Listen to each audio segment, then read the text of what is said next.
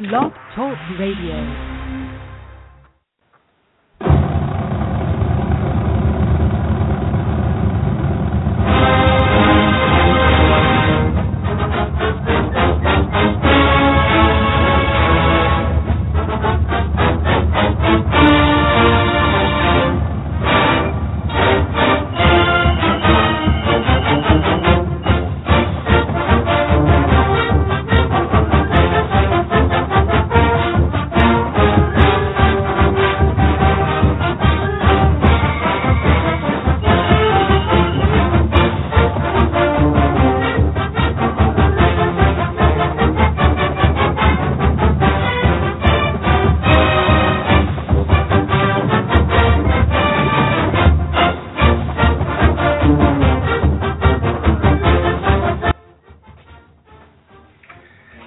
Welcome to another edition of BAMS Radio, a member of the Bama Sports Radio family. I'm your co-host, Cary Clark of BamaMag.com, joined as always by Drew DeArmond of 97.7 The Zone in Huntsville and Thomas Watts of Touchdown Alabama Magazine, our producer. Bama coming off a big SEC championship win. It's 25th overall, and it's just rolling right now for the Alabama Crimson Tide. They beat Florida 29-15. In a game where the score was not indicative of the action on the field. The Tide defense completely dominated, and the offense got rolling when it needed to. Overall, a very, very good performance in Atlanta, and almost a month to rest up and get ready for Michigan State in round one of the playoffs on New Year's Eve at 7 o'clock Central out at Jerry World in Dallas. Going to go ahead and bring in Drew DeArmond now and get some thoughts from him on the game tonight. Drew, how you doing tonight?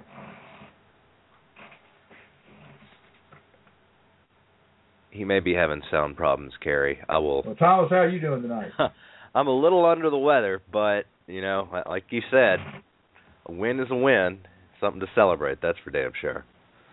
Yeah, and a lot of other things going on right now. We'll touch base on those. There are injury rumors regarding Alabama basketball. I fear that they're not rumors, though. I wasn't going to say too much about it until I saw where it had already hit the Internet. So, but there's a chance that the starting Alabama basketball player may be lost for the season. Alabama has not officially released information on that yet. I will tell you that at the Spain Park Cullen game that I covered last night, Coach Avery Johnson was there scouting the game because there were three major prospects in the contest, all juniors, and one of them has already committed to Auburn, Austin Wiley, 6'10 center, but his teammate, 6'4 guard Jamal Johnson, his dad played at Alabama, and then 6'9 forward Alex Reese of Pelham are big-time prospects in the state of Alabama for the 2017 class, and that's why Avery Johnson was at the game last night. And I'll tell you, he wasn't sitting there grinning the whole time. Now, that doesn't mean that the report about an injury on the team is true. We need to let the university officially release that, but it's definitely floating around that a starting player may be lost for the season for the Tide basketball team. If and when we get confirmation from the UMA during this program, we'll go ahead and read you the release they send us, but right now we don't have anything on that. But I will say that before I ever saw anything about it on the Internet, someone approached me at church and said tonight, "Hey, did you hear about Ingram? That's too bad." And I thought, well, he's talking about Mark Ingram, who was pronounced out for the year by the Saints. And I said, like an idiot, I said, well, I'm a Falcon fan, so it really doesn't bother me that much. I mean, I wish Mark would get out in the world. He goes, no. Anyway, I probably just gave it away right there, but hopefully it's not true. But a lot of times when there's so much smoke out there, even about an injury, there is fire, and we do hope that at least if the person is injured, they can get back and play sometime this year.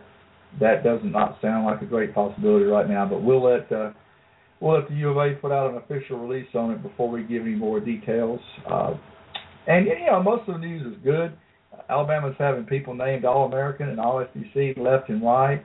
I'm a little befuddled. Thomas, I want to get your thoughts on this. I'm a little befuddled that when the coach's SEC team came out, there was no mention on the first or the second team of Jaron Reed, who may be the most dominant D-lineman in our league this year. Yeah, that just underscores that the powers that be that vote for such things, the vote in the strictest sense of the word is not really a vote at all. I mean, I'm sorry. I don't know how you miss Jaron Reed when Jaron Reed has done nothing but just tear stuff apart all year. So I looked at that, and then the other question is, I know Cyrus Jones has not been, God's gift to all things cornerback, but to overlook him so consistently too left me scratching my head, quite honestly, Cary. It wasn't very fun. I do think we have Drew, by the way. I'm sure you can see the back chat. Jump on in here, Drew, and give us your thoughts on the omissions and the inclusions on the all. Well, to be quite honest, Jaron Reed has been the best defensive lineman on Alabama's football team. This year he doesn't have the sack numbers of John Allen or Tim Williams, but he's been the most consistent, been the most consistently dominant. I think he's been a bigger factor than Ashawn Robinson, who's a finalist for some national awards. I think Jaron maybe and as good an athlete as Ashawn, being a better football player. And I think he'll be a 10-year pro and a guy that should go in the first round. I don't know that he will. If not, it'll be his biggest steal probably is D'Amico Ryans going in the first pick of the second round, and hopefully for Landon Collins as well. But I think he's just a football player. I think he should have made first team. Ashawn had a good year as well. Congrats to him, obviously. Bullard was also on the first team. John Allen was. John Allen's had a great season as well. But I just think Jaron Reed, that was the most glaring omission to me. And got to give my boy Redfish a lot of credit. There was a guy that made first team from Pinson Valley, from Vanderbilt, Zach Cunningham. Basically, William Barger got his scholarship for him. So he was pumping him, thought Alabama should have taken Zach Cunningham. That's obviously turned out to be true. And I thought that was a very interesting situation. But then I got to give a lot of credit to Alabama for having Derrick Henry Offensive Player of the Year, and then Reggie Ragland, who I've grown up watching. Here in my town, obviously in the Rocket City. He spent his freshman year, or actually I should say 8th grade year at Grissom, and spent 4 years at Bob Jones High School. It's been great to see him develop both on and off the field, and much respect, winning Defensive Player of the Year in the SEC. We've got a really good 2-hour show lined up for you guys tonight, whether you're listening live or via the podcast. In about 8 or 9 minutes, we'll be joined by Rodney Orr of TigerInsider.com.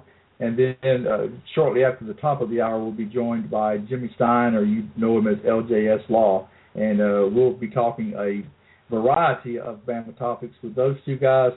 But before that, Drew, I understand that you've got a little bit of an update for us from the time we talked on air last week regarding the Alabama defensive coordinator position and regarding the possible attrition or lack thereof on the Tide coaching staff. Yes, found out this morning. Very, very, very good chance that, I'll go ahead and say it's basically done, but Jeremy Pruitt is coming back to be the next defensive coordinator at the University of Alabama. He will not be staying on with Kirby Smart at Georgia. That's been known for close to a week now, but many were wondering if it would be Mel Tucker or Jeremy Pruitt. I was told by a very good source this morning that Jeremy Pruitt, and then was told by 2 others the very same this afternoon that he will be coming home. He will be coming back to his alma mater to be the DC. And I've also heard today, and really over the last couple of days, I've been hearing more and more, and I believe that Scott Cochran was going to stay because of the retirement situation, 1 more year to be in the retirement system, and the fact that I think Alabama can pay him more than the University of Georgia, so the strength coach will be staying put. And I also hear that in the most surprising move, really, Lane Kiffin will very, very, very likely return. That he's not been given any good or worthy college head coaching job offers.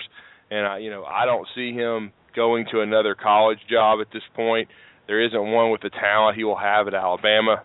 And I know he's had some issues, but winning changes a lot of things. Hopefully, finally realizing that you also that your career could be forever tainted if you do not, basically take care of your business off the field. But again, I just think that right now Lane Kiffin, the NFL is still, there. And that's why I said as of now, something could change, but he's been out recruiting Shea Patterson at IMG with Nick Saban this week, and just hearing more and more from several different people that Lane Kiffin will stay. And as we have been reporting, Mario Cristobal is expected to stay. And then I think Kirby Smart had offered a raise and a title to Tosh Lupoi, but hearing that Nick Saban has countered that and expect one of the best recruiters in the United States to stay at Alabama in Coach Loop, who's done a great job with Alabama's pass rushers.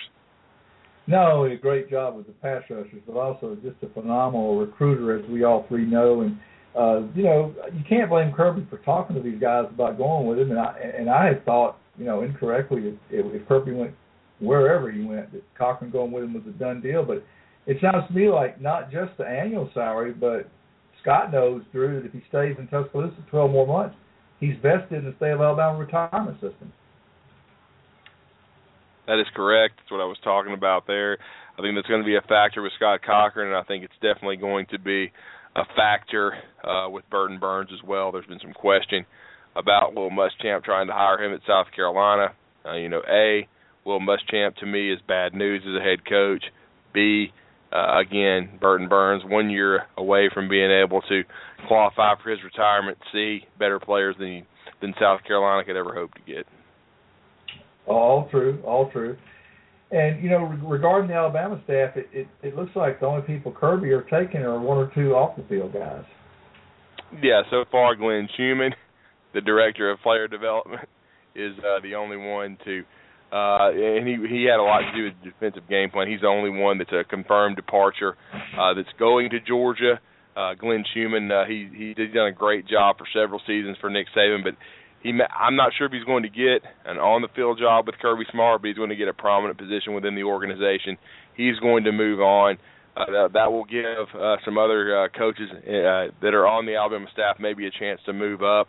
We'll see in the coming days what happens there. But thus far, Glenn Schumann is the only one. And obviously, I can't, Cary, you may be able to pronounce his name, but the former coach, obviously in the Baltimore, Maryland area that had come on the staff a couple of years ago that had a lot to do with recruiting.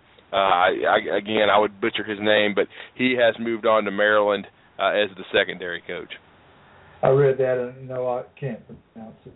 But and then there have been some talk that maybe one or two other position guys might be going with Kirby, but apparently that's not going to be the case. The staff at Alabama is going to be almost intact, except for plugging in a guy who hasn't got quite the number of years as Kirby as a defensive coordinator, but has still shown his mettle and has shown in Jeremy Pruitt to be an outstanding recruiter, Drew.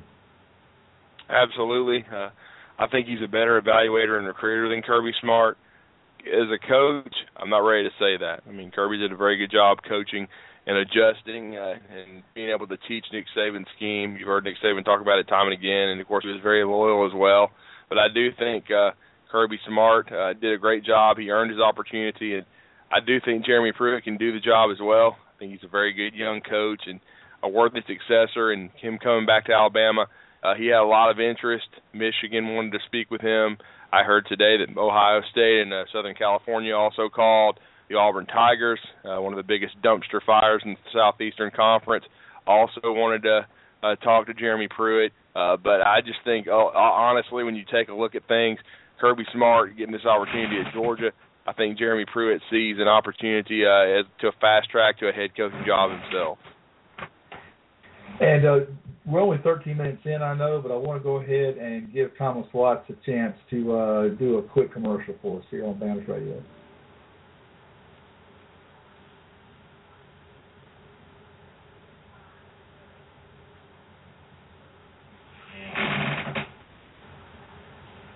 Well, we'll get back to that commercial later. But anyway, Drew, recruiting is continuing as we speak. There was an official visitor last week in Lawrence. There's a couple more this week. And then you mentioned it already, but Alabama at least making a run at a very impressive quarterback commitment to Ole Miss. Yeah, they Lane Kiffin and Nick Saban this week were to go see IMG Academy's Shea Patterson, whose brother is on the staff as a support guy for the Ole Miss Rebels. I think his father is also now living in Oxford. We will see. And I'm not sure that they're going to be able to get him away from Ole Miss, but I know that Nick Saban and Lane Kiffin have both liked Shea Patterson throughout the recruiting process. He obviously had been a guy who's in Shreveport, Louisiana, playing high school football until this year. He transferred to IMG along with Isaac Nada, the number one tight end in the country. And some people think that Nada and Shea Patterson would be a package deal, but obviously Alabama's gotten Jalen Hurts, who's slated to be an early enrollee, but I think they honestly believe Shea Patterson's too talented not to recruit. But at this point in time, there's a lot of rumors floating around about Hugh Freeze and the Ole Miss coaches maybe irritating the family during an in-home visit, but nothing confirmed. And I would still, in the end, with the Jalen Hurts situation and with Shea Patterson's brother, unless he's going to move on to another school, because he was obviously, his brother was at Arizona at one time. The reason Shea Patterson committed to Rich Rodriguez's Wildcats and then decommitted. But we'll see. Right now, I would say there's a really good chance still that Shea Patterson will end up at Ole Miss, but you never know in recruiting. And as far as this being the Christmas season in the tight end position, Drew, what a great gift it would be. I would just paraphrase it by saying, nada would be nice. Thomas, so go ahead and run that spot for us, and we'll take a quick break here on BAMS Radio.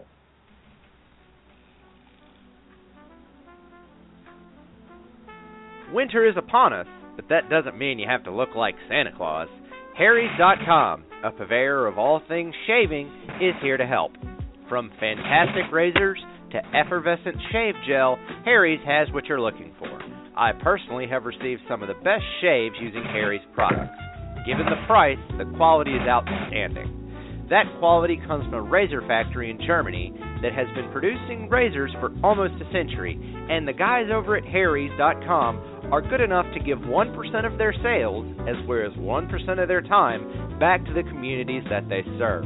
If you want to check these fine folks out, head over to Harry's.com right now. As a special offer, Harry's will give you $5 off your first order with code BAMA. That's HARRYS.com.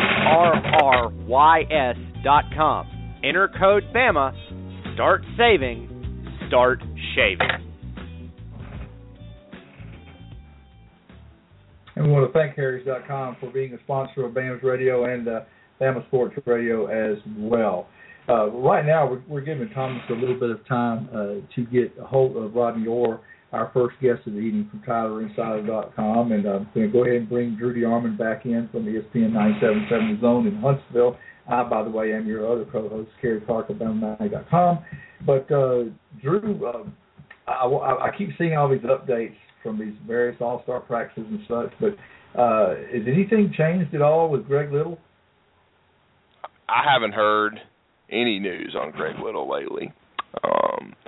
I think he's probably going to stretch out the recruiting process, as a good friend of the show, John Garcia, has said. I mean, I don't know that it will stretch out to signing day, but I think it's very likely that it stretches out into January. I think Ole Miss, probably many people still think, have them in the driver's seat, but Alabama can't be discounted. And then, of course, now the landscape's going to change. Obviously, Alabama's going to bring in Jeremy Pruitt, who's a very good recruiter, and been targeting some kids for Georgia. That'll be an interesting situation. But I do think, regardless, Alabama's always going to have a spot for Greg Little, but I haven't heard any new rumblings for the Allen, Texas Star really in the last several weeks.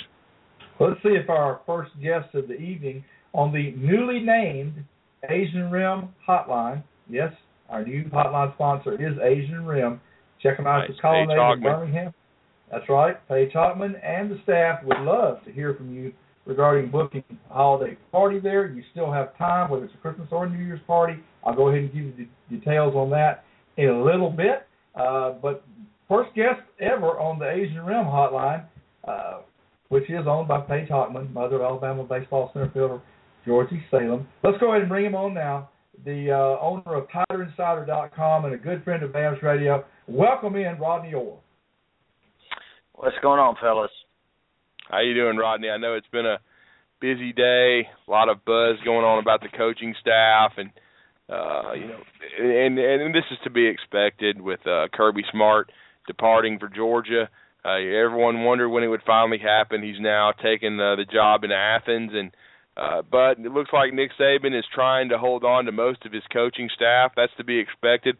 A lot of talented guys on this on this staff, and really but it's obviously nothing's going to be written in stone until probably after the bowl games. But the buzz you're hearing is positive for Alabama, I'm sure.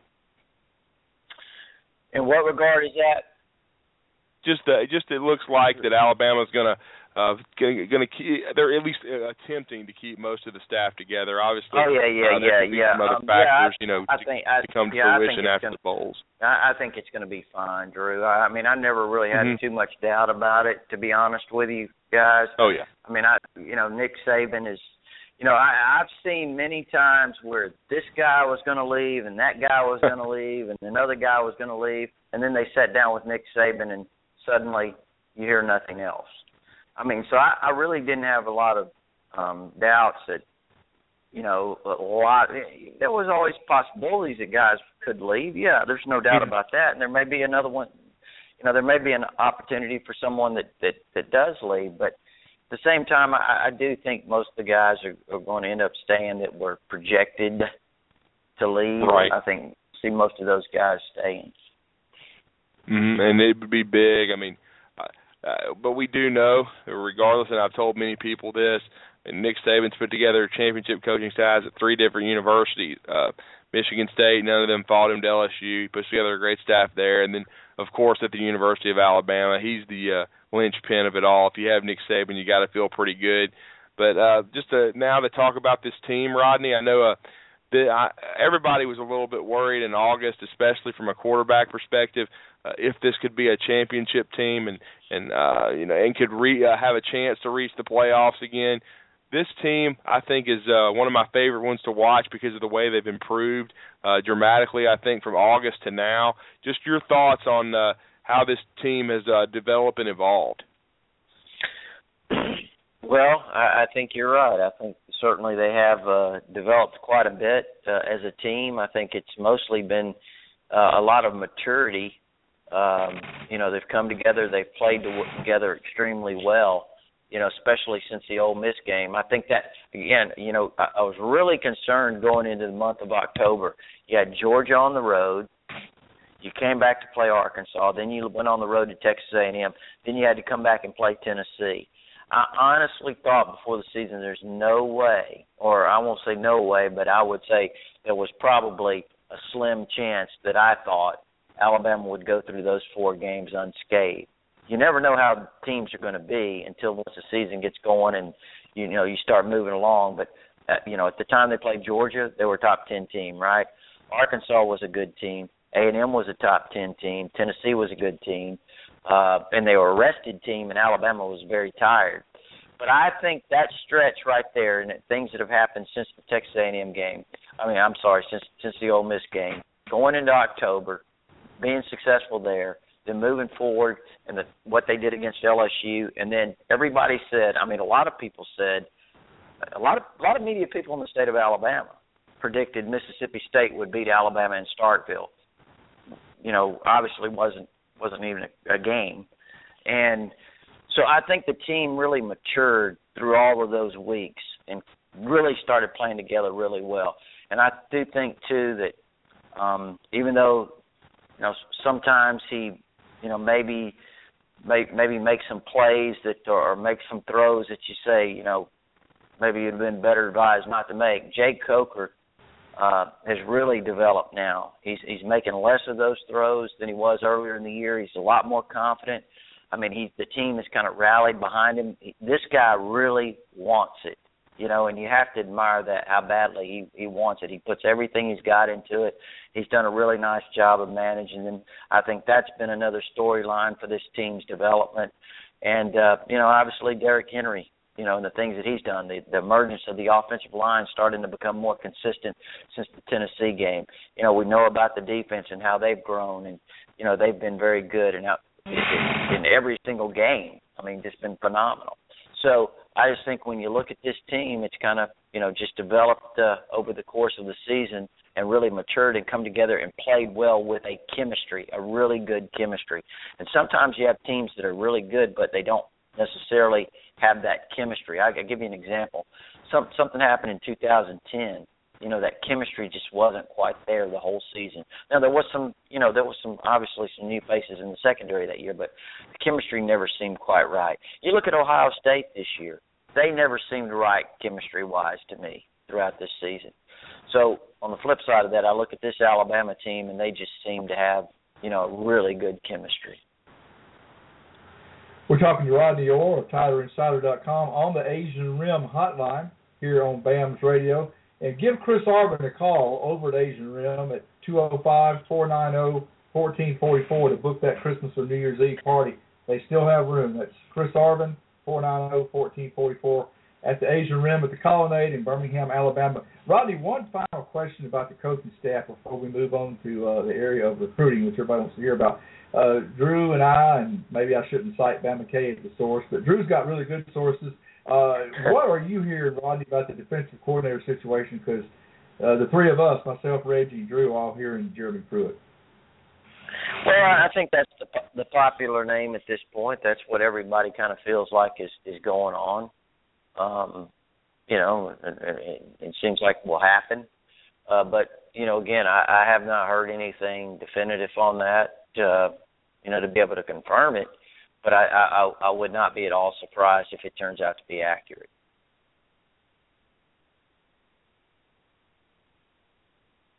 And Rodney, obviously, you already made a great point about a lot of guys being speculated to leave that do not. And I know you on TiderInsider.com, you have been very right or correct to point out, and very astute to point out that Tosh LaFoy, of course, he's going to be in demand. He's one of the best recruiters in the country and has done such a great job with Ryan Anderson and Tim Williams and a lot of the outside linebackers at Alabama. But, of course, there's been a lot of talk about him moving on to Georgia. Hearing today that, of course, as you said, when meetings happen with Nick Saban, a lot of times things can change. But I know that you think, as a young coach, and he's had a lot of success as a recruiter and coach at Cal and Washington, but that you think it would be very beneficial to him, so to speak, to stay at Alabama. Tosh LaFoy? Yes. Yeah. I think so. I mean, I do think he's got a great opportunity here, and I think that being able to work for Nick Saban is good for him. Will allow him an opportunity to really develop under a good coach, and I just think he's going to, you know, will continue to grow and have opportunities later that could be good, maybe even here. That will be even bigger opportunities, maybe even here. So I just think, you know, it'd probably be good for him to stay, and I think he is going to stay. I said from the very beginning I thought he would end up staying regardless of what, you know, the opportunity might be from Georgia, and I thought, you know, I think you probably remember had a piece on Tider Insider several days ago that I felt like, you know, from that time, I was being told that most people I was talking to still felt like Scott Cochran would stay as well, even though a lot of people were predicting he was gone, or definitely gone. But so I mean, I think it's probably in both those guys' best interest to stay. I think this is, you know, right now is probably you know, the best place for them. And then the second part of my question, obviously we saw Jim McElwain stay with Nick Saban through the BCS championship game and do a great job of helping the Tide win the national title over the Bayou Bengals in New Orleans, 21-0. Now, of course, we've seen that Kirby Smart has announced he will stay with the team through the college football playoff. I believe that's mutually beneficial to both parties. It gives Kirby Smart a lot of exposure, and for his new school and the continuity within the football team. What is your take on that? Well, yeah, I think it's you know, I was, in a way you're surprised, you know, because becoming a head coach at Georgia, you would think possibly that maybe he would go ahead and move on. But in another way, it's I think it's great that he is, you know, going to stay, continue to work this team through the playoff. I think it's, you know, it says a lot about Kirby Smart, you know, his loyalty, and you know, he agreed to do it. He wanted to do it, and you know, again, I look at it this way too. You know, he signed on to coach this season at Alabama. The season's not over with, and I do think he has a responsibility to these current players, in the defensive team. I think he has a responsibility to the coaching staff that's here too, his fellow coaches. And if Nick Saban felt like they could go ahead and, do it without him and allowed him to go, that'd be one thing. But I do think, Kirby should stay if that's what's needed. I think he should be loyal and stay, and that's what he's doing. So I think it's the right thing to do. Rodney, I'm blown up about this and text and all that, and because I don't have as many contacts as you do, and I'm getting it. Is there anything you can say to the nervous Nellies of the Bama Nation that seem to, the defeatists, I guess, that seem to be letting ESPN cast doubt upon Derrick Henry winning the Heisman? Because I'm of the opinion that he won it, but what's your feeling on it, Rodney? I mean, I don't know how you predict these things. I just follow the different, these betting lines on the thing and indicate that, have been indicating that Henry's a strong favorite. Some other sources that seem to be consistent over the years in this evaluating of, where it kind of stands going into the announcement, and everything seems to point towards Henry. I know there's been a wave of media people that have, been pumping McCaffrey from Stanford, and I certainly don't want to say anything negative about him. He's deserving, but I mean, when you're talking about Herschel Walker, when you're talking about the records that he set and the things that he did, legendary in the SEC. I mean, 1,891 yards rushing. The year he won it, 1982? And then you go back and you look at how, that was 81, I think, when he ran for 1,891, wasn't it, Cary? I believe that's right, but I'm not positive. Yeah, I think in 82, I think he missed a game in 82. He missed the opener against Clemson. I think he broke a thumb or something, whatever it was. He couldn't play.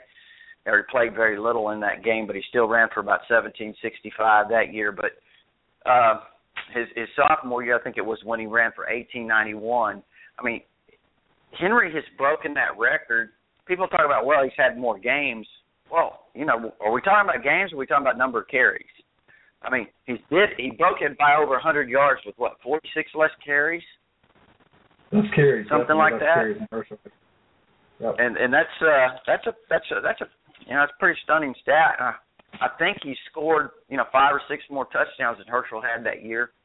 So, I mean, to me, it's pretty phenomenal what he's done, and I don't know really when you look at from the Texas A&M game on and what he's done. I mean, wow. I mean, he's had 3 or 4 down that stretch of 200-yard games. Yeah, this game last week was 189. So I mean, he's just been a workhorse. I mean, he's been phenomenal. It's just amazing. I never really thought back in the day that I would see an Alabama running back have a season like this and have one that would surpass Herschel Walker. I mean, to me, it's just a stunning season. It is, Rodney, and no disrespect to Christian McCaffrey, but the most telling stat that I saw is Derrick did this. I mean, he faced 4 top 30 defenses and averaged 150 yards per game, and I think McCaffrey faced one, which was Northwestern, and I think they held him to 66 yards. So I just don't think he's faced the level of defenses that Derrick Henry has. No, I don't get it sometimes in the media, and I don't want to put down McCaffrey at all, but it's just all of a sudden they jump on somebody's bandwagon, especially here at the end. And I thought they kind of did that. I'm not saying Robert Griffin III, but they kind of did that with him too. He had that big game against Oklahoma right at the end, and everybody jumped on his bandwagon. And again, I'm not saying he wasn't deserving, but I mean, it's amazing. Let's sit back and look at the whole season and evaluate it and see how these guys really performed, who they were doing it against.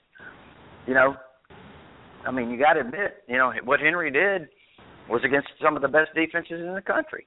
So, I mean, it's kind of hard to deny that, him as a Heisman Trophy winner, in my opinion. Of course, I got to admit too, I'm a bit biased. I watch him all year and certainly cover him, and would like to see him win it. But at the same time, I go back to what I said earlier.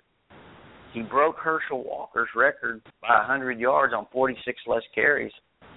This guy's going to go for over 2,000 yards. Think about it. I mean, it's just amazing. Rodney, I'm going to tell you why I think ESPN's doing it before Drew asks his next question. Rodney, I think, and you have a degree in broadcasting, I do, I think that ESPN is pumping McCaffrey, Rodney, because they are terrified that if they let on at all that Henry may be going to win it, that they're not going to get any West Coast viewership on the Heisman show Saturday. That's my theory, but I'm sticking to it. Well, you may be right. I mean, I don't know. Maybe it's all a ploy or some of it's a ploy. I don't know. But my opinion, bottom line, is this. I think Derrick Henry's going to win it. That's just my opinion. Now, I may be proven wrong. I tell you what, they pulled the rug out from under Peyton Manning's feet in 1997. That surprised me, to be honest with you, back then when Woodson won that 97, I think. But, yeah, I do think Derrick Henry wins. And I believe he will, too, as well. Rodney, I don't think there's any doubt that I think Derrick has faced the highest level of competition and has had the most outstanding performances down the stretch, because no disrespect to McCaffrey, who I think is a great football player. I loved watching his dad, Ed, play, and, of course, his uncle Billy played for the Duke Blue Devils, helped win a national championship, and then moved on to the Vanderbilt Commodores. But I really believe, honestly, that down the stretch he played in so many big games, showed up so forcefully, and again, as you said, last two games, 90 carries. I never thought in my life I'd see an Alabama running back carry 46 times, then 44 the next contest, and then the key is, and it's almost like the one last game in their minds, they want to try to change, as you said, jump on a bandwagon. I don't think McCaffrey was a very big factor against Notre Dame in their 38-36 win. You know what? I didn't watch enough of that to know, but I'll go back to this too. If we're still talking about this, nobody ever said anything back in the day when Herschel Walker was averaging 35 carries a game. Right. I mean, he averaged 35 carries a game. Nobody talked about he's carrying it. Nobody said anything. All right. Well, Henry's averaged less carries per game than Walker did. I think about 9 less carries per game, if I'm not mistaken. I don't know exactly what it is. But he's averaged less carries per game regardless. And he's got more yards. So, I mean, I don't understand that. All of a sudden, why does it matter that he's carried it 90 times in the last two games? I mean, he's got, in those two games, he got 271 in one of them and 189 in the other. So, I mean, I don't understand some of that. Right, and then, of course, to kind of switch gears, and to talk a little bit of recruiting. Right now, there's still a lot of uncertainty. Down the stretch, the last 3 weeks of January is what's going to tell the tale. But, should Jeremy Pruitt, and we believe this is the case, come back to Alabama, he's known as a great evaluator and recruiter, Rodney, and Alabama was putting together, what looked to be a very strong recruiting class overall, yet another one under Nick Saban, no surprise. But now with the dynamic Kirby Smart moving to Georgia, but Jeremy Pruitt moving back in, could open up even more names the Crimson Tide could become involved with. But just obviously, just kind of, I guess, for the listeners, and you followed his career closely, just talk about the effect that Jeremy Pruitt could have on the class. Well, I mean, again, I think his presence over in Georgia, you never know, with some of those guys over there and they've got a lot of really talented guys. I mean, I think Alabama was in pretty decent position with Michael Carter, defensive lineman from Jackson, Georgia. Derek Brown, another star defensive lineman. I think most people rate him as one of those 5 stars. He's supposed to visit this weekend. Now, I don't know if Pruitt would might impact some of their decisions or not. We'll see. But I'll say this. Jeremy Pruitt has got an extremely strong presence in Alabama, in Georgia, and in Florida. And guess what? The guy who's supposed to win the Heisman Trophy on Saturday was recruited by Jeremy Pruitt. He's the guy that Jeremy Pruitt flipped Derrick Henry from Georgia to Alabama. Yes. So that's kind of interesting. In fact, we're talking about Herschel Walker. Henry could have played at Georgia, was committed to them for a while. But, so he's a great recruiter. There's no doubt about that. He is an outstanding talent evaluator. I think he's an extremely confident guy. And I think he's got a lot of potential down the road as a coach. I really do. I think he could be a dynamite coach as time goes on, head coach eventually. So I just think, if indeed he comes back, I think Alabama's getting a guy that's a very highly qualified replacement for Kirby Smart. He's got experience in Nick Saban's system. That's very important. His coaching career in college started under Saban, so he understands the system, and I think, that's very important. Rodney, I do want to touch on some recruiting since we only have you for about 10 more minutes. The people that are covering the Alabama-Mississippi All-Star Game, which is being played in Hattiesburg this year for the first time, have been talking to Marlon Davidson, and what he's telling them is that he's 75% committed to Auburn, but he still may take another official visit, one more place before he's planning to sign December 16th, but you know how those things get put off. Well, where does Alabama stand right now as far as a shot at Marlon Davidson in your estimation, Rodney? Well, I do think Alabama's got a great shot at Marlon Davidson. I say great. I think they have a shot, so that gives them an opportunity to, we'll see what happens with that. I'm not really sure exactly what might transpire. I do think, obviously, Auburn, with his brother being there, Kenneth Carter, kind of on that staff. But I've got a pretty good feeling that Marlon really likes Alabama quite a bit, and I think he's been given very strong consideration to Alabama, and I still think he is. So, I can't make a prediction on it, but I do think it wouldn't be a complete surprise if he were decided to, change his mind. I'm not saying he will. Follow-up to that. I'm not saying he will, but it wouldn't surprise me. It just seems like Alabama's not out of it yet. That was really what I was trying to get at. Exactly. Now, another guy who has been a soap opera, I guess you'd say, apparently leaning to a school that he hasn't even taken an official to. What are you hearing in the last week or so about Greg Little? Ole Miss expects to get him. I think I can sum it up just that way. I don't know what might happen. Maybe he changes his mind or whatever. I do think Alabama, has been in a position for him for a while. I do think his mom really likes Alabama. I think Greg Little really likes Alabama. But I just think right now Ole Miss is the leader. I think they feel like I think they feel pretty confident that they've got him locked up. Now, they may be confident on some guys that they won't eventually get, but I do think they feel really confident about him.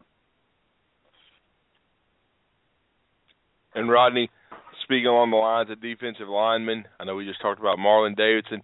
Alabama just this past in the last several days, and this past weekend hosted one of the best defensive linemen in the country, Wake Forest, North Carolina, Dexter Lawrence, and we're hearing some good things about the visit. I think he might be the best defensive lineman Alabama's recruiting overall. He's just that good, and he's big. He's 6'4", 330, something like that, whatever. But I think right now you'd have to say Clemson probably has the edge. North Carolina State's supposed to get a visit again this weekend. We'll see there. Alabama's certainly recruiting him hard. I think they were over there recruiting him today, actually. So, they've got a shot, and they're giving it all they've got. Right now I would just say that they probably, my guess would be right now that they're just a shade behind. But you never know. You never know what goes into a final decision sometimes, and maybe they pull it off. But I would just say right now I think they're a shade behind.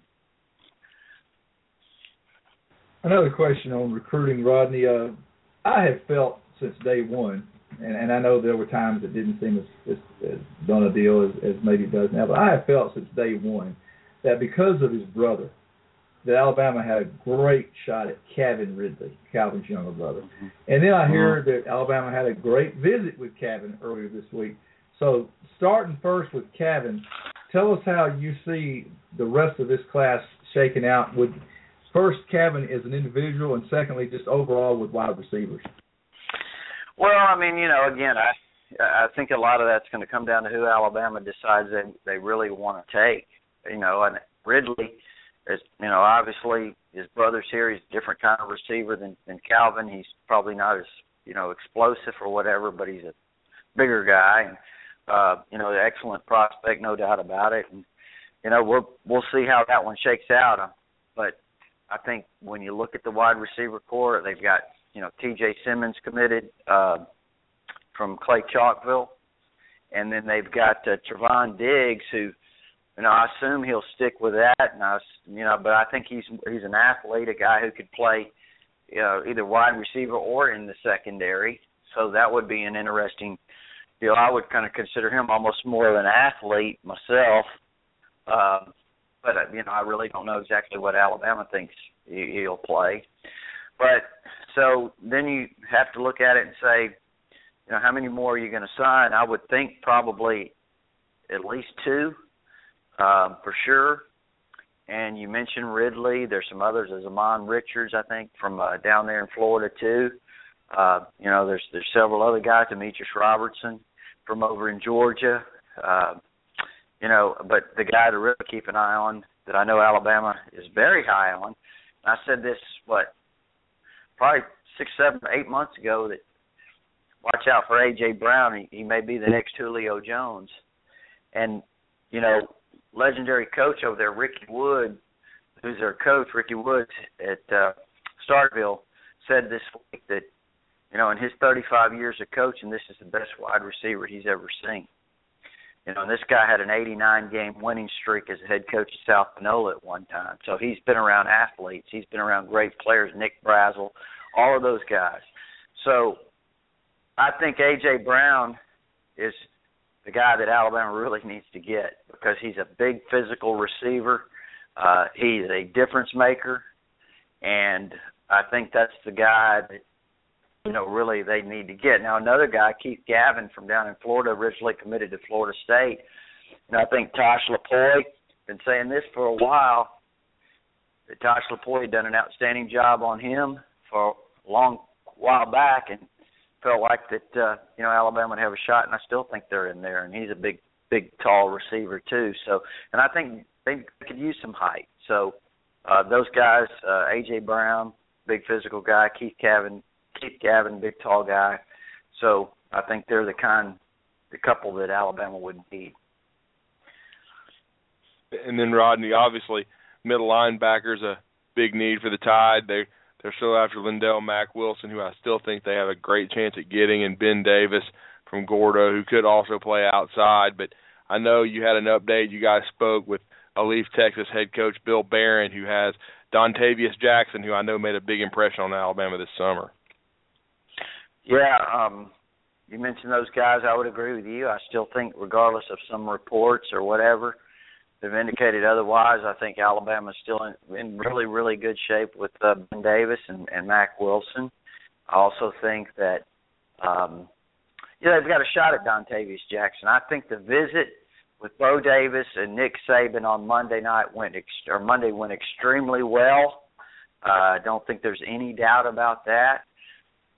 Coach Barron told me he did not think there would be any problem at all. I mean, he's a real straight-up coach. I mean, he didn't dodge any questions. He said he thought there would not be any problem at all in Dontavius' mind in terms of, leaving the state. A lot of people had projected him to Texas.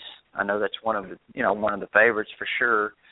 But, you have UCLA's really high on his list, Florida State, Florida, Michigan, Alabama.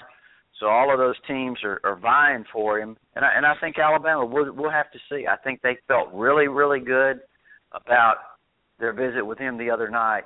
Now, when he came this past summer, he was really blown away by his visit. And I thought at that time, there was a chance that, he could be a guy to really watch for an early decision from, and then after, maybe a few weeks after his visit, it kind of, after your visit and you kind of have a chance to settle down or whatever, it kind of seemed to wear off a little bit on him. But I think if they get him in on the official visit, which they're expecting to do, then,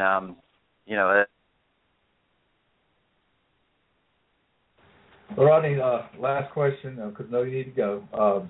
I made a joke right before you came on, a Christmas joke, and talking about the tight end position, saying that Nauta would be nice. But I want to ask you, in all seriousness, does Alabama have a realistic shot at Isaac Nauta? And then the second part of the question is, let's say Greg Little does go to Ole Miss, what's the backup plan, if any, at left tackle? I don't know really what Nauta. I haven't been able to catch up with him lately.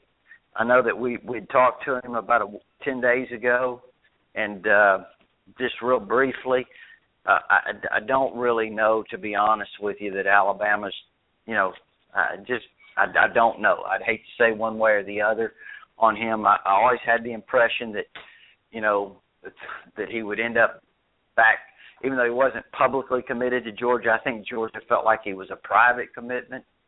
And I've always felt like that's probably the best chance would he would end up at Georgia, but we'll see. I don't know. And who was the other one? Just what might be a backup plan behind Greg Little at left tackle for this class? Well, I think if you ask most people, they would probably tell you that Alabama may already have the best left tackle in the country committed. Jonah Williams. So I don't really know that there's necessarily has to be a backup plan this year. I think there's some guys next year that they really like a lot. They think can be fantastic players. That Troxel kid, for one, Austin Troxel. I think they're really high on him. Now, did he get hurt recently, Drew? Yes, he tore his ACL and his MCL. He's going to have to. He did have surgery recently. He started his rehab.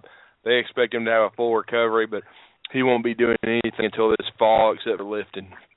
So he did get injured in the first round of the playoffs, and then the other guy, Rodney, the same city, just about a few miles down the road, Kendall Randolph, the brother of Levi Randolph at Bob Jones High School, is another one to watch. He's another outstanding prospect for next year. And while we're talking, I know you guys don't care if I switch gears real quick. Yeah. I've thought this all along. Just watch the first time I watched his tape, I was blown away. And Deontay Brown he's a monster. Yes, he is. Yeah, committed to Alabama as a guard for this class. He's a monster. I always thought he was, and apparently, and I haven't been following it, but apparently he's doing really well in this Mississippi-Alabama All-Star practices. He really is, Rodney, and he's just someone, much like Dallas Warmack, is going to have to reshape his body. Once he does, he has the combination of power, speed, agility. He played both left tackle and left guard this year for Austin High School. I think he has the ability to play right tackle, but I think he could be an All-American at guard for the Tide. And once he redshirts, I think in another year and has and is able to get into Alabama's weight program consistently and their diet and get it under control, I don't think there's any doubt with the nutrition Alabama can provide him and the weight program can develop into a great football player. He is completely underrated, but after this performance in the Alabama Mississippi game, should he continue this, I don't think there's any doubt his rating will go up. And I'm going to ask one more question and wrap it up with you, Rod. I know Coach Saban and Coach Kiffin were supposed to go see him, and I know we're his brother, where he goes to school or where he works for right now. But what do you think about all this rumblings about Shea Patterson? Well, I think the best way to put it is, I would be surprised if he flipped from Ole Miss at this point. Right. His brother's over there. I would be a little surprised. I'm not saying it's impossible. I do think there are some things that the family has some interest in Alabama, but I would be surprised if he flipped. No, look, this thing could change. What if Alabama hired his brother? I'm not saying that they're going to or even have thought about it, but I'm saying that might be what it would take. I mean, I don't know. I really don't know. I mean, he was at LSU, and Ole Miss hired him away from LSU, right? And that's when Shea Patterson committed to Ole Miss. Well, yeah, and one thing his brother worked at Arizona, and that's why he was committed out there. So it's been quite a journey for his brother. Yeah. Well, Rodney, we appreciate it, man. I know you've given us most of this hour, and we know it's going to be very busy for you through the holidays at TiderInsider.com, man. And we always appreciate the time on BAMS Radio. Thank you for joining us tonight. We really enjoyed the conversation. Hey, Craig, Drew and Cary, you guys take care. You too, Rodney. Thank you very much, my friend. That's Rodney Orr, TiderInsider.com, founder and owner, the preeminent source for Crimson Tide information, and we always thank him for being a regular contributor to BAMS Radio. And he helped make it tonight. He was the first to ever call the Asian Rim hotline. There we go. We always appreciate that. And just please, everyone, try Asian Rim over there in Birmingham. Great restaurant. I've eaten there on multiple occasions.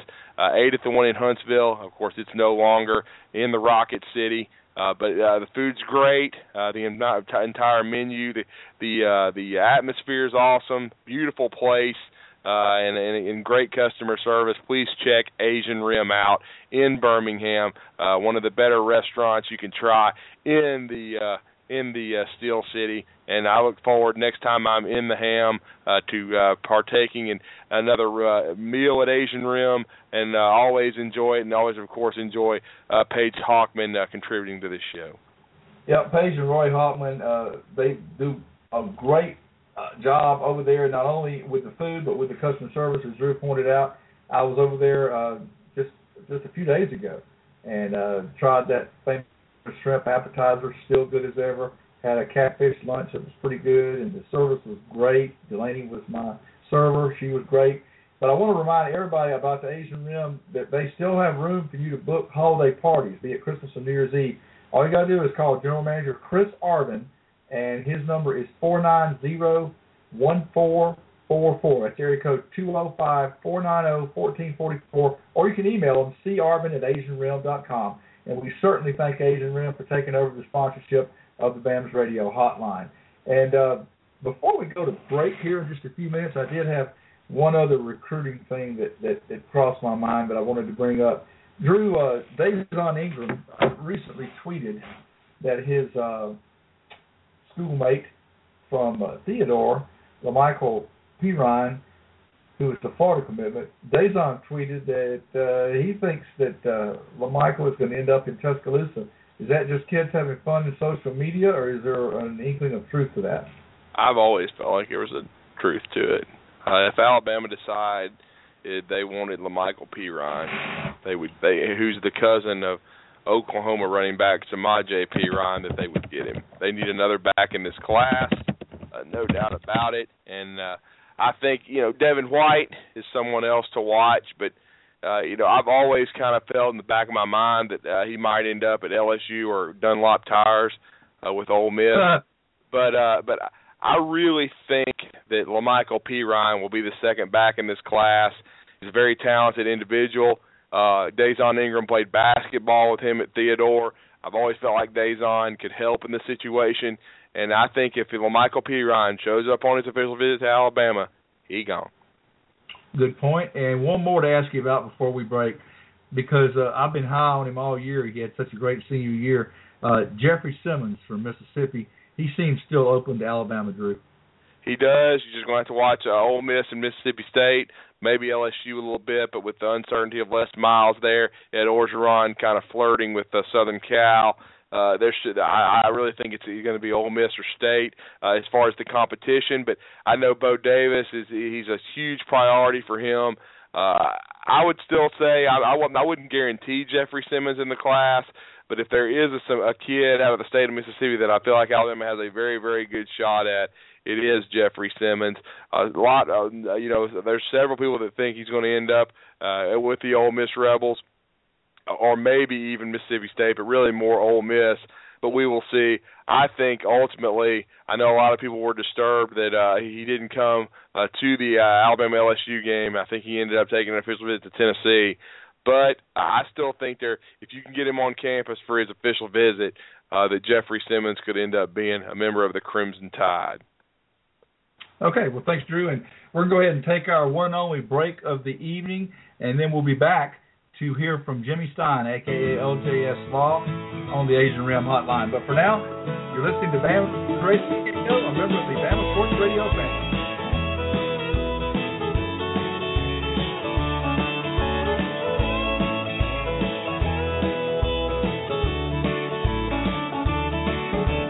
Heading down south to the land of the pines, I'm thumbing my way into North Carolina, staring up the road and pray to God I see headlights. I made it down the coast in 17 hours, picking me a bouquet of dogwood flowers, and I'm hoping for Raleigh I can see my baby tonight. So rock me, mama, like a wagon wheel. Rock me, mama, any way you feel. Hey, mama, rock me. Rock me, mama, like the wind and the rain. Rock me, mama, like a southbound train. Hey,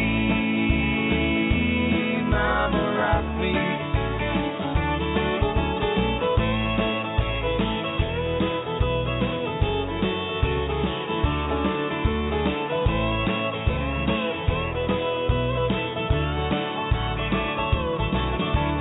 Running from the cold off of New England, I was born to be a fiddler in an old-time string band. My baby plays the guitar, I pick a banjo now.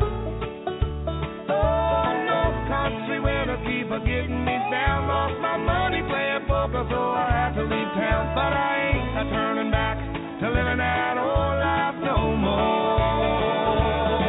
So rock me, mama, like a wagon wheel. Rock me, mama, any way you feel. Hey, mama, rock me. Yeah, rock me, mama, like the wind and the rain. Rock me, mama, like a southbound train. Hey, mama, rock me.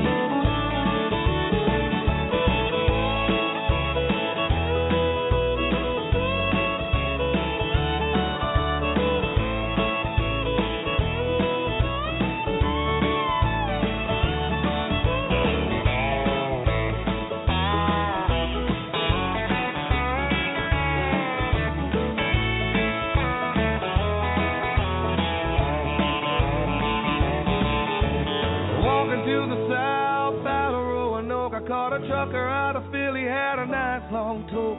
But he's headed west from the Cumberland Gap to Johnson City, Tennessee. I gotta move on before the sun. I hear my baby calling my name, and I know that she's the only one. And if I die in Raleigh... Welcome back to BAMS Radio. It's 3 minutes after the hour if you are listening live. If you're not, it's still 3 minutes after the hour if you're listening live. Well, we appreciate all our podcast listeners, too. You're listening to BAMS Radio, a member of the Bama Sports Radio family, and I'm your co-host, Cary Clark of BamaMag.com, and I'm joined, as always, and now for hour number 2, by Drew DeArmond of ESPN 97.7 The Zone in Huntsville, and to Thomas Watts, our producer from Touchdown Alabama Magazine. And we'll have another guest coming up in just minutes on the Asian Rim Hotline, but we're going to give Thomas time to track that young man now. And I'm going to bring in Drew. And Drew, over the break, I thought about one more guy I wanted to ask you about. He is also playing in the All-Star game in Hattiesburg for his native state of Mississippi. He is being poached by Mississippi State, an Alabama commitment.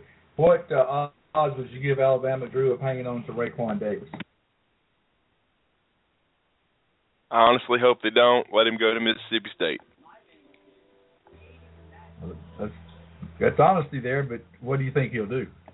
I think he'll go somewhere else. I think he's going to go to Mississippi State or Ole Miss. He can't play dead in the B Western, in my opinion. A lot of people that I've talked to that have seen him, he looks like Tarzan, and I have seen him. He does look like that, 6'7", 310, but he doesn't make any plays. And that's all I'll say. He might be able to develop into an offensive tackle, but he's a project at best. Not going to play defense, I don't think, as a 6'7" tackle. And honestly, you know, I've heard he's looked pretty good at the practices, but he also looked pretty good in in a lot of the so to speak, the combines this summer. He did earn a trip to the opening, but that's without pads and these 7-on-7 and type events and these obviously these showcase camps. And I just really think, honestly, from what all I've heard, Alabama, if they do lose Raekwon Davis, it's not going to be a huge loss. Well, and is there still? I think the answer to this is yes, despite what both the kids are saying. But is there still a confidence level, Drew, among your sources for both Mack Wilson and Ben Davis? Yes. Good answer. So, Bama fans can, it's amazing. The kids play along with it too, but it's amazing how the things that go on to get page views. And I've always thought both those kids were coming to Alabama, but both those kids have made their recruitment, I guess you could say, interesting. It sort of reminds me a little bit of how Marlon Humphrey handled his. We thought all along that Marlon was coming to Alabama, and I think he knew deep in his heart that he was coming. I think that Mack and Ben both know deep in their hearts that they're coming. And I don't blame either one of them for enjoying the process.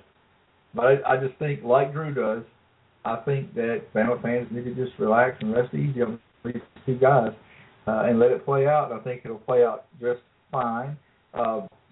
Obviously, there's going to be some more attrition in this class, Drew. The name I keep hearing is Louisiana DB Josh Perry. Are you hearing that? And do you know of any others? You mentioned Raekwon. Well, I've heard the same thing on Josh Perry. I think Raekwon Davis is one to watch.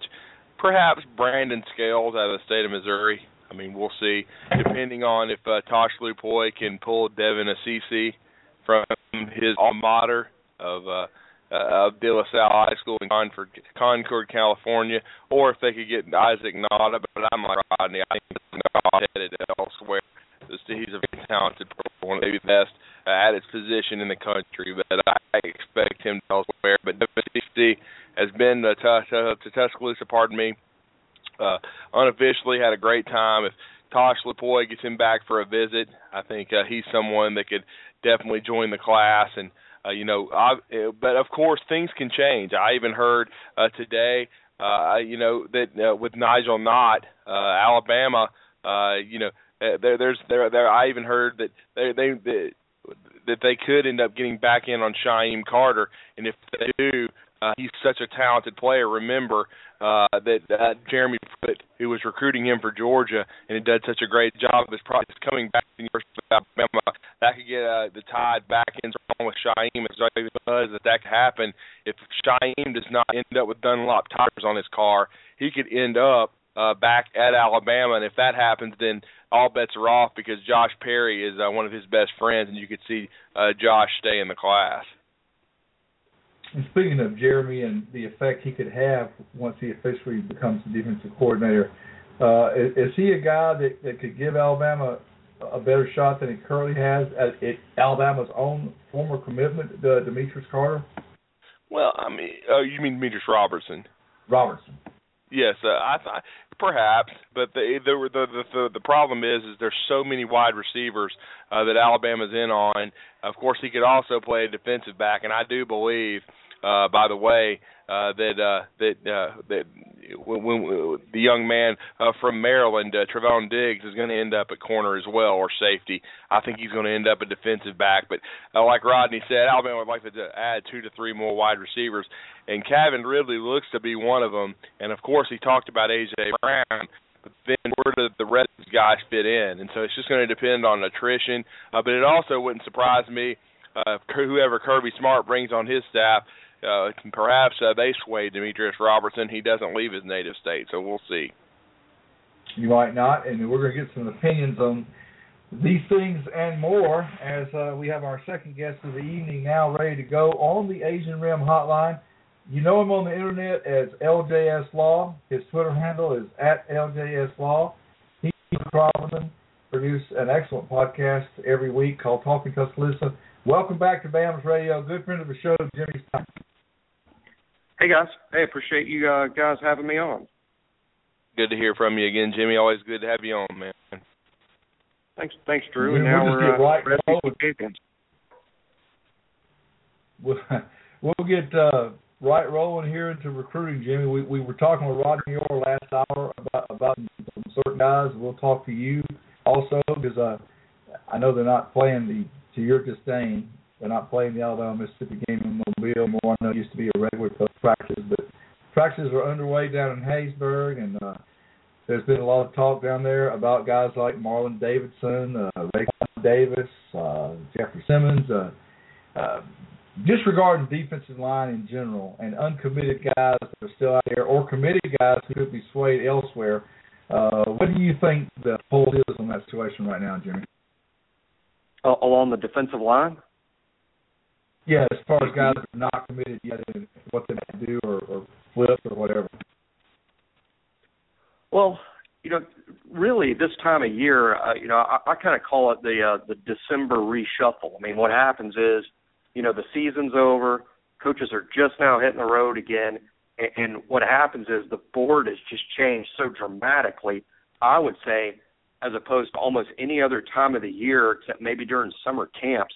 It's probably the biggest changes go on the board, and I think that's why we're seeing Alabama's coaches visit players that previously weren't for instance, a couple of JUCO defensive linemen that we're talking to now in the past week or two. These were not names you were hearing in July, August, and September. Just things change so dramatically, this time of the year. But I do think the defensive line in particular is a huge point of emphasis for Alabama. I wouldn't be completely shocked if Alabama signed as many as 7 defensive linemen in this class. My guess would be it's actually going to end up being 5, but even 7 is a possibility. 3 guys committed now, with 2 of them playing in the Alabama-Mississippi High School All-Star game, and Quentin Williams and Raekwon Davis. I know Alabama is going to take a long look at some other guys that are participating in that game, like Benito Jones, for instance, is a guy I'm sure Alabama still has some level of contact with. But in terms of who we finish up there with, I would still focus a little more maybe on Dexter Lawrence, who recently visited. Maybe Rashad Lawrence from Louisiana is a popular name. Michael Carter from Georgia is a guy people don't talk too much about, but I think has a real legitimate chance to end up in this class. But when all is said and done, I'm sort of expecting the defensive line to be almost, the bell cow of this particular recruiting group because there's going to be probably 5 of them. And, Jimmy, I got to tell you, I'm really excited what I've seen of Dexter Lawrence. He's a freak. He's a guy that I talked to John Garcia, who filmed him in person playing middle linebacker at 6'5", 330 pounds. And he can really move. I mean, I think he's, I had another respected guy in the recruiting industry has been in it over 30 years tell me that with the better, as far as with great coaching, to get him to play hard every down and kind of get a little bit of that weight off of him, he could be Marcel Darius. I just really think that he's a guy that's a true 5-star player, probably along with Derek Brown, who's going to be a tough pull from Sugar Hill, Georgia. I think Kirby Smart will find a way to hold on to him. But what are your thoughts, obviously, on Dexter Lawrence? You talked about him a little bit, but also Rashad Lawrence from Monroe, Louisiana. I think he's another one that Alabama's got a chance to get. Yeah, I would almost say because of the recruiting situation at LSU that we almost have a better shot right now at Rashad Lawrence. I think the Les Miles job situation might be something that really benefits a school like Alabama, who's recruited really well in Louisiana recently. Dexter might be a little harder to pull. We don't typically sign a lot of players from North Carolina, not typically. I think he's fantastic. I think at one point, at least one service was ranking him the number 1 prospect in the United States. So, clearly he's an elite level kid. Any sort of 2-gap guy like him who's kind of built to play in a 2-gap system, but he's also for an interior guy, he's got some pass rush downhill explosion. So, they just don't, they just aren't built any better than that guy. I just think he's going to be sort of a tougher pull. Between the 2 of them, I would say Alabama's probably a better shot at Rashad Lawrence just because it's going to be a little easier to recruit against Les Miles in Louisiana in the next 12 months, just simply because of everything that happened there with his job, where there doesn't appear to be a lot of stability there with the head coach. So Rashad is also just a very athletic defensive lineman, and he would make a great addition to this group because we really do need some bodies there. There's no telling. Everybody's going to have a guess as to what juniors leave early, but, there's sort of a nightmare-type scenario of Sean, Jonathan Allen, and maybe Dalvin Tomlinson, all leaving at once, and then we're in sort of a desperation mode there at that position. So we do need to load up not only with bodies, but guys that would be capable of making an impact right away. And Dexter Lawrence, Rashad Lawrence, Michael Carter, these are all guys capable of doing that. Jimmy, we are going to focus mainly on recruiting on this segment, but I do want to touch base with you on something that we did touch on with Rodney last hour, but I want to get your take on it too. There's been, in my opinion, a surprising lack of attrition on the coaching staff. It was made out at first that Kirby Smart was going to rate the further staff. That didn't happen. It didn't get Cochran to get top move for it. It's saying now, like Lane Kiffin's going to stay put. And most of us, Drew and myself including, are hearing, Jimmy, that the new defensive coordinator is going to be a guy who, in our estimation, as a recruiter and a coordinator, is a perfect fit in Jeremy Pruitt. So tell us what you're hearing along those lines. Yeah, it wouldn't be. I think from the very beginning, the two names, once it was official that Kirby was leaving, or clear that Kirby was leaving, I think the names that made the most sense were Jeremy Pruitt and Will Muschamp, in the sense that here every decision Coach Saban makes is about recruiting, and Jeremy in particular, and Muschamp to some degree, are quality, experienced recruiters recruiting from the same pool of players that Alabama recruits from. Jeremy also has extensive experience, working for Coach Saban at Alabama. Those names made all the sense in the world, both of them. And then obviously, Coach Muschamp ends up with a job, and Jeremy's the one that's between jobs at the moment. So I certainly expect it to be Jeremy Pruitt, at this point. And he's a perfect fit, not only because he's so familiar with Coach Saban and the system we run, but really recruiting and the stability he can provide us there. Because we have to remember, Kirby Smart was one of the best recruiters on staff. Kirby recruited Georgia. Jeremy Pruitt has now a big reputation in Georgia. I think hiring Jeremy can sort of soften the blow of losing Kirby, because losing Kirby not only hurt us from an X's and O's sense, it hurts us in the recruiting sense. And I think Jeremy Pruitt can make up for a lot of that. And Jimmy, I agree. I think Jeremy is a great recruiter and evaluator, maybe better than Kirby, but not convinced maybe yet that he's as good a coach. And we see what Coach Saban has said and the accolades he's given Kirby for being able to coach and teach and relate to the players and adjust on the fly well. But Jeremy would be, I think, a really good fit, obviously. And then, of course, Tosh Lupoy we've seen in his 1 year as a recruiter and obviously as a coach, that he's got tons of potential and that he's been the real deal and been a huge upgrade. What are your thoughts as far as the staff with Lane Kiffin coming back? I've reported just for most of the season that Lane would not return, but in the last couple of weeks, you've begun to hear more and more that he may very well come back and return for a third season. And when you look at the landscape, he doesn't look like he's going to get a head coaching job in college.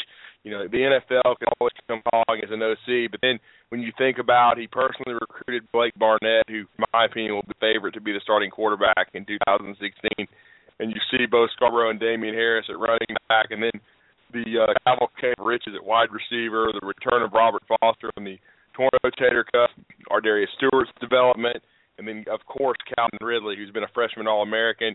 Cam Sims should be fully recovered from his knee.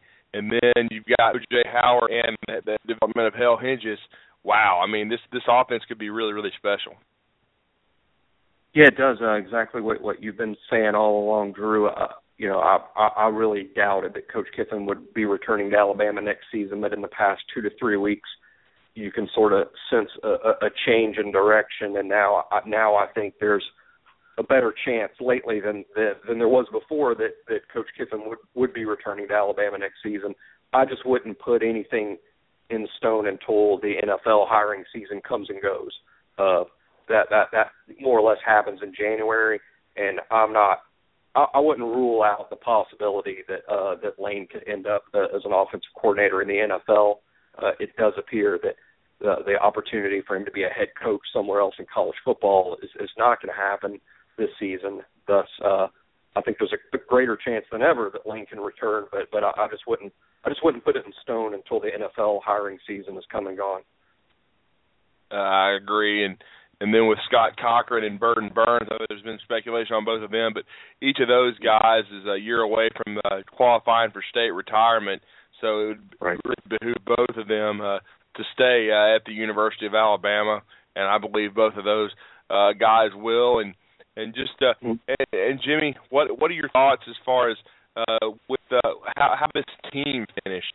I really have been, and I know you saw Jake Coker probably more than anyone that we have on this show, because being in Mobile, you saw him in high school, and I have just been amazed at the progress that Jake has made from August till now.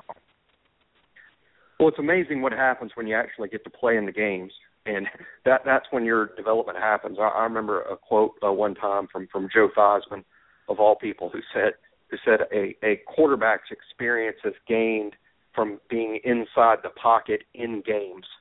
And the fact of the matter is, Jake got to be a fifth-year senior who hadn't played too much. He didn't play too much at Florida State, didn't play too much at Alabama last year. So for all of Jake's apparent deficiencies through spring practice and fall practice that led to a 5-person quarterback battle, I think it ends up that once Jake started playing in the games week to week to week, getting all the first-team reps, getting all the first-team coaching, and spending that time in the pocket and rolling out of the pocket in the games, he just got better and better and better, like many kids do that get to play. So I think the fact that Jake was just able to gain the on-the-field experience week to week is what has made the difference, and there's no question he's a different quarterback today than he was in September, and a much, much better quarterback than he was a year ago. Jimmy, there's been some unconfirmed reports that Daylon Ingram may have suffered an injury at practice and they may miss a lot of games for Alabama. That's not official from the university. But something that is official is that Dazon, who is, of course, from Theodore, not terribly far from your area, part of your area, Dazon tweeted out a couple of days ago that his schoolmate from Theodore, LaMichael Pirine, was going to end up in Tuscaloosa. And I couldn't tell if it was just kids having fun on social media or if maybe Dazon is on to something. What are your thoughts about LaMichael Pirine as a player and as an Alabama possible signee? Well, my first thought is if Dazon, is apparently injured per strong rumor, so I'm going to be huddled in prayer overnight that he has a miraculous recovery because he's off to such a good start. But I saw LaMichael Pirine play not too long ago. I think it was probably the final regular season game for Theodore. Coach Burton Burns happened to be there in person. The fact that Coach Burns does not recruit the Mobile area, which meant he went specifically out of his way to see a running back that we were considering offering, and I believe per Twitter reports from LaMichael himself, Coach Saban offered LaMichael just a day or two after Burton Burns saw him play in person. LaMichael's a really good player. I like him a lot. I think he's been sort of kind of strangely, I think LaMichael was a little overrated after his junior year when he was making a lot of lists as being a top prospect, and then when Florida took him early, I was really surprised. I didn't think he was really an SEC level kid from what I saw last year and in his sophomore year, and he spent part of his high school career hurt. But his senior year, he really developed it into a different player. I'll give Coach Mack and his staff a ton of credit for identifying LaMichael as a guy who would further develop, because he really did. And in his senior season, I think LaMichael removed all doubt. He is definitely a solid SEC prospect. I still wouldn't go so far as to call him elite or a national top 100 type kid because he just simply doesn't have the measurables, to really be considered an elite back. But I think he proved beyond a shadow of a doubt he is definitely an SEC player. And in a season that's just kind of weak, there's just a weak crop of running backs, it just makes all the sense in the world. If there's a legitimate SEC running back from the state of Alabama, that should be a guy Alabama needs to be really interested in, because we need to sign 2 or 3 running backs, and there's just not a lot of qualified backs out there.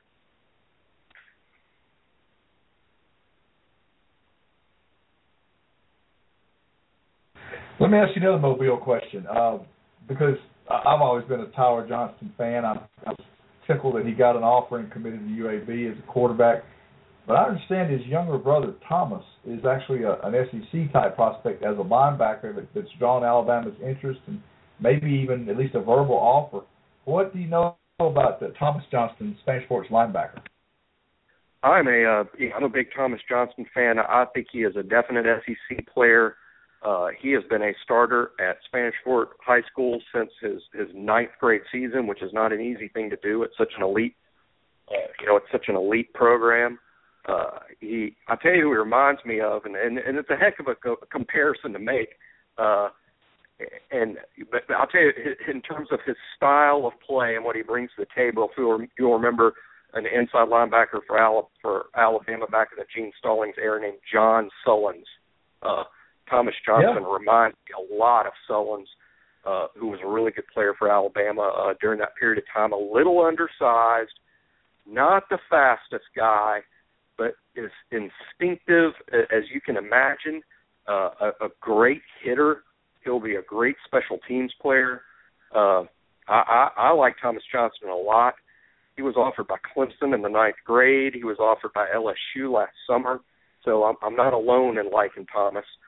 Again, not the hugest guy, not the fastest guy, but extremely productive and a very willing hitter, and also a very good baseball player, which shows what kind of athlete he is.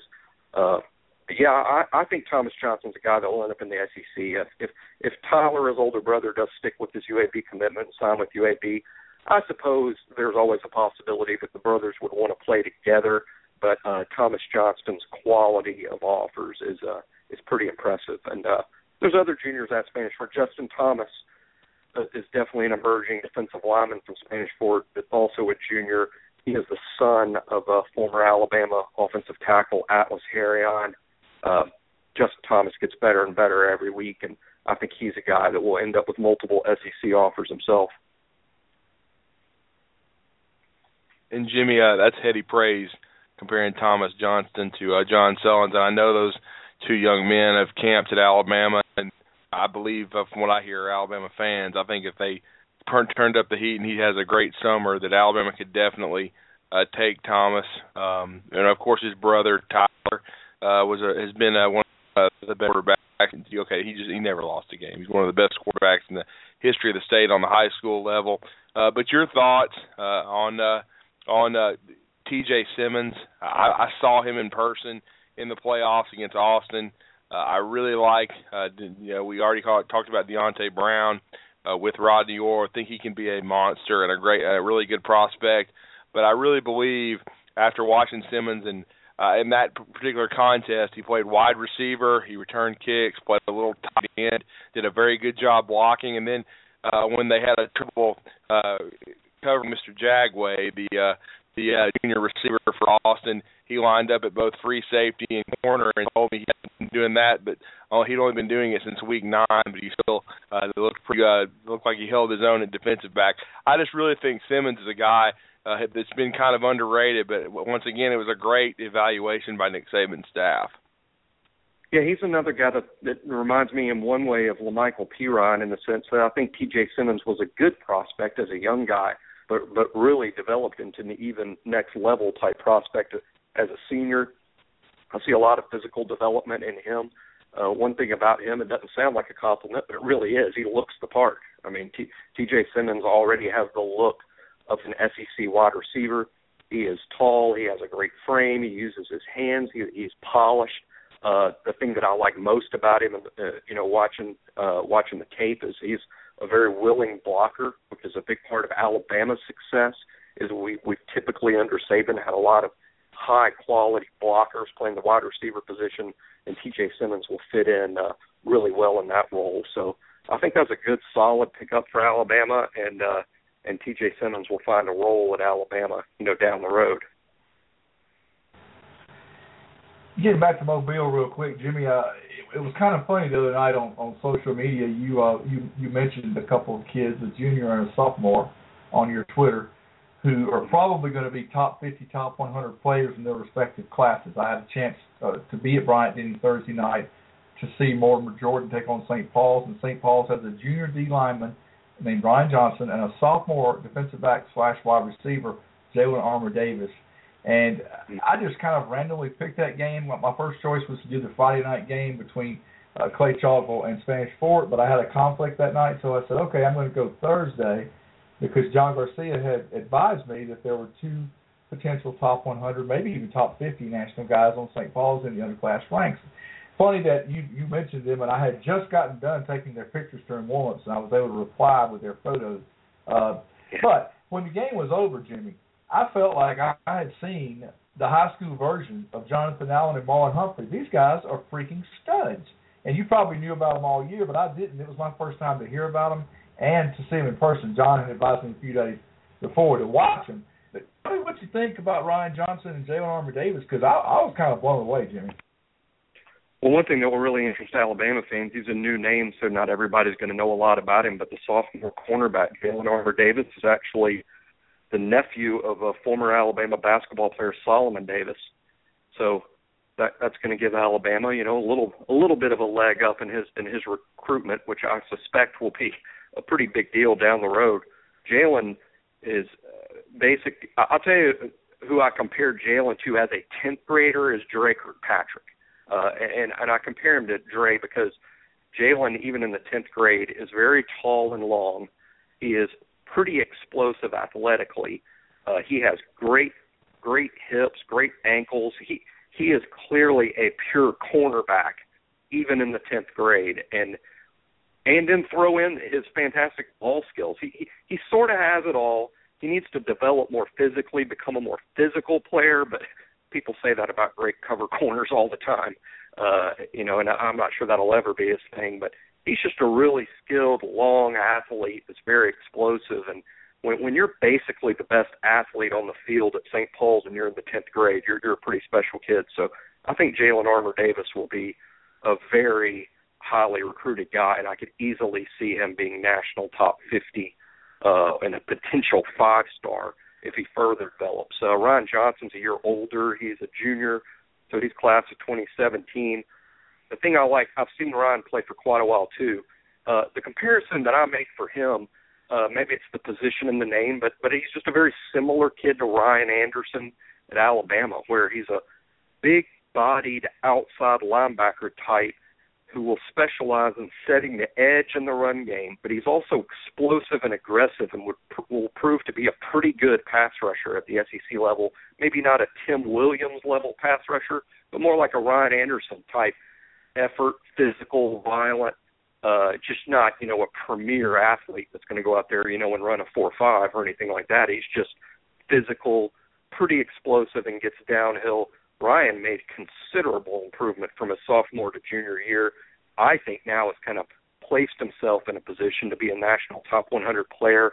The Mobile area is loaded with a lot of really good prospects in the 2017 class. Ryan Johnson, along with Thomas Johnston at Spanish Fort, and a couple of kids at Murphy, Kendrick Haynes and Neil Farrell. I think those kids are all going to be they'll all garner several SEC-type offers, but Ryan Johnston from St. Paul's may be the area's top junior prospect, which is saying quite a bit in this next group. And, Jimmy, I know we've talked about it before, and Rodney said a little bit about it. We talked about T.J. Simmons.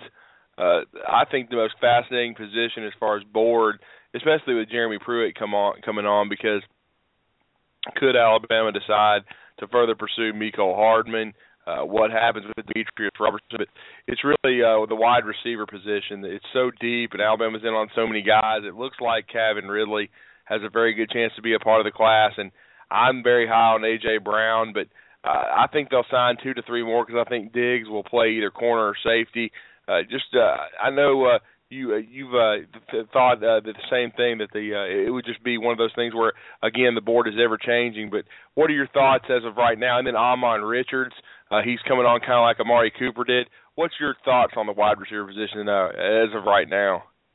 Well, I'd like to see us sign Amon Richards in the sense that of all the wide receivers that are out there that I've watched on tape that we could potentially land, I think Amon Richards is probably the best of them myself.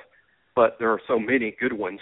It's sort of just everyone's going to have their personal favorite. You watch 6, 8, 9 of them, even Demetrius Robinson from Georgia, who we're still talking to. I think Coach Saban was meeting with him this afternoon or tonight. He's another guy that could end up on that list. Though I suspect that's going to be a tough fight with Kirby Smart. It's weird to say that out loud, but that might be a tough fight with Kirby Smart for him. But I agree that probably 2 to 3 more from where we are right now, and names like Kevin Ridley, like Amon Richards, Keith Gavin, Hardman, Demetrius Robinson, A.J. Brown, Michael Jones from Louisiana. I think those are all names. It could be any of those guys. What Julio Jones, Amari Cooper, and Calvin Ridley have done for us, kind of making us into a wide receiver U of sorts, I guess has helped us a lot with this class. It's funny, there's hardly any running backs out there, but the wide receiver group is deep. These kids like Alabama, and really, I think, guys, we're sort of at that position. We're in a position to pick and choose who we want. We just have to pick wisely, because even though all of those guys are highly rated and they have a lot of good offers, as we know, some of them will prove to be great and others will prove to be average. So hopefully we'll watch the tape and make really good decisions there, because we can sort of have who we want at that spot. Jimmy, with Greg Little reportedly heading to Ole Miss, I guess you don't give up till the ink's dry, but with him reportedly heading to Oxford, do you feel like Alabama will make a move to add another left tackle in this class, or will they just ride with the fact that most people feel that Jonah Williams can play left tackle? I think a little of both. I think Jonah Williams is so good, and Charles Baldwin, the JUCO tackle, I think they're so good that it kind of puts us in a position where we're not exactly desperate for a tackle. So I think they would still take a tackle if it's the right one. Maybe, the kid from Washington, D.C., Williams, he might be a guy they would still take. But I don't think they would take just a warm body now. I think having Jonah Williams and Charles Baldwin in the fold, and I'll tell you, even though he developed really late in his career and he's hardly a recruit, he'll be a fifth-year guy next year, but even the development of someone like Corin Kirby probably changes our thinking a little bit at tackle, in the sense that, he's a contender to potentially be a starting right tackle next season. So I think I doubt you'll see us in desperation mode at tackle. I think they're going to be satisfied with Jonah and Charles. The right guy is willing to come, they'll take him, but I just don't think they'll take anybody. And Jimmy, I got to say, in the same line. I'm sorry. Go ahead, Gary. Just want to ask real quick, do you also feel like that they may or may not take another tight end, Jimmy? I know they'd love to have Isaac Nauta, but he's probably going to Georgia. But do you feel like they may still try to add another tight end? Right. Well, with the five-star like Nauta, obviously that's someone they would love to take. I think they'll have a difficult decision with the kid. I'll just name a kid that I think they'll have a tough decision with, Nick Eubanks from Miami. I think that's a kid we could very possibly get. Whether we push to get him or not, I'm not sure. Some of it's going to depend on, O.J. Howard has a decision to make. I mean, I know most people assume O.J. will be back. I think O.J. will be back. But, some think O.J. might leave, and that can change the numbers situation at tight end. But as of right now, I think they're sitting pretty good with the two tight ends that are committed in this group, particularly because they have such different skill sets, where Brendan Scales is more of the inline Y blocker, and Miller Forstall more of a H-back type pass receiver. I think they're pretty set with what they have. They would certainly take the big-time five-star like Nauta, who most likely will end up at Georgia, but I think they'll have a tougher decision to make with a guy like a Eubanks, who's, he's a really good prospect. He's not a premier prospect. He's not a guy that's going to show up and be a first-team type guy as a true freshman, but more of a developmental guy. But It's just a tough decision. Sometimes, guys, I think those decisions aren't made specifically at, do we need another tight end? It's like looking at the whole board and like, well, do we want to take this tight end who we think's pretty good, or maybe we do need that extra left tackle? So I think with tight end, it's going to kind of come down to what the rest of the board looks like and not necessarily what they need at tight end, because the two they got pretty much fill their needs, I believe. And Jimmy, what I was going to ask about is defensive back, especially now with Jeremy Pruitt coming back. And of course he could switch to inside linebackers if they find a way to keep Mel Tucker. Some think Coach Tucker could end up back in the NFL, but he's done a great job with the secondary. But I do think Jeremy Pruitt was recruiting Nigel Warrior quite hard, the son of Dale Carter, and I know he's Kirby Smart had stated. Now he's at Georgia and will try to recruit Nigel as well, I'm sure. But he had said that he was number one on Alabama's board. Just your thoughts on the Nigel Warrior and Nigel Knott. Well, I would love to sign them both. I'm big fans of both. I think Nigel Knott as an athlete is just fantastic. I mean, I think he's one of the most athletic kids in the country, maybe even the most athletic kid in the country in this class. He'll have a ways to go in terms of learning how to play cornerback at the highest levels, but in terms of the clay that you're getting with him, he's as good as it gets. Warrior, the thing I like about him is it's he's the son of Dale Carter, and Dale Carter is one of the best defensive backs in the history of this league, in my opinion. I don't know that his son is ever going to deserve that level of accolade, but he is a really good prospect. Jeremy's going to know him really well. And Alabama, I think we were in very, very good shape for Nigel Warrior. I think Nigel Knott, being from Mississippi, is a tough pull, as we talk about every time I'm on your show. For whatever reason, it's tough to sign kids out of Mississippi. So I'm not going to set myself up for too much disappointment with Nigel Knott. Between the two of them, I would say we have a better shot at the Warrior kid, in part because of Jeremy. And I'd call what's going on right now the December reshuffle, which really has kids moving up and down the board and kids you didn't even hear of before that become high priorities. Well, a big part of the December reshuffle is all the coaches are moving around, and that results in the recruits moving around. And Kirby going to Georgia is going to change what our recruiting class will look like and change what Georgia's class will look like. And Jeremy Pruitt coming to Alabama will change what ultimately the class will look like, and hopefully in a positive manner. And Nigel Warrior could be a great example of what hiring Jeremy Pruitt could mean at Alabama, because I think it just gives us an even better shot at a kid like him. It is, Jimmy, because we don't know exactly what Mel Tucker's going to do yet. But theoretically, Mel goes ahead back to the pros in January, something like after the season. Let's say that then Jeremy Pruitt takes a DC job and becomes a secondary coach. Now you're looking for a linebacker coach. And I realize all the sensitivity is still around about the Jonathan Taylor situation. But Nick Saban is a man of redemption when it comes to players and assistant coaches. I say all that to ask you this. Do you think that former Bama assistant and former Auburn player and current New Orleans Saints assistant James Willis would get a call in that situation?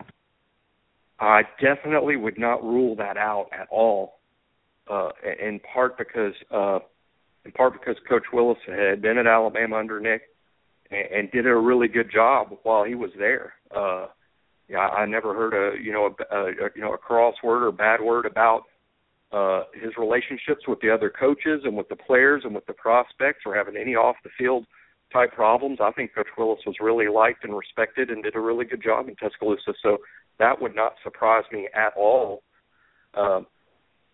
Some of it just depends on what his situation is with the Saints. That could be a coaching situation, perhaps, that's a question mark, in New Orleans. So, I would consider that a very real possibility. I think another possibility could be, depending on what his contractual situation might end up, at Kevin Shearer, who's over at Georgia working with Jeremy Pruitt at Georgia, also has some experience as an Alabama support staff guy under Nick as well. So, and he coaches the linebackers at Georgia. So I think Kevin Shearer would also be a guy you'd have to throw in on the list of possibilities. And then, Jimmy, obviously a linebacker is a position of need. You still got to be confident. Lindell Mack Wilson and Ben Davis ultimately signed with Alabama. I still am confident that's going to happen. We talked to Rodney briefly about Dontavius Jackson, who rocketed up the board after a great camp experience and really working out and doing a great job this summer. They're trying to get him on campus for an official visit. Your thoughts on Jackson? And he could be the linchpin or the icing on top of the sundae here, or the icing on the cake, I should say, icing on the cake for the Tide from a linebacker perspective. Definitely one of my favorites, or kind of similar to the Yulee kid who's already committed to us from Virginia. But Dontavius Jackson is a huge hitter. He is a inside the tackle box nightmare, I think, for running backs.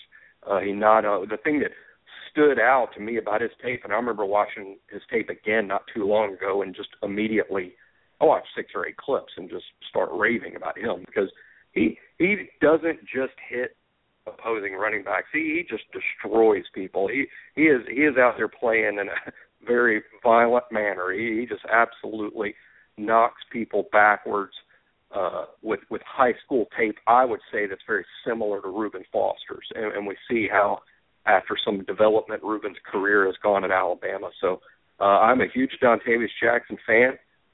He has several good offers. Getting him out of Texas will obviously be a trick, but I think we're in pretty good shape there. I am not going to be surprised at all to see Dontavius Jackson on our list come signing day.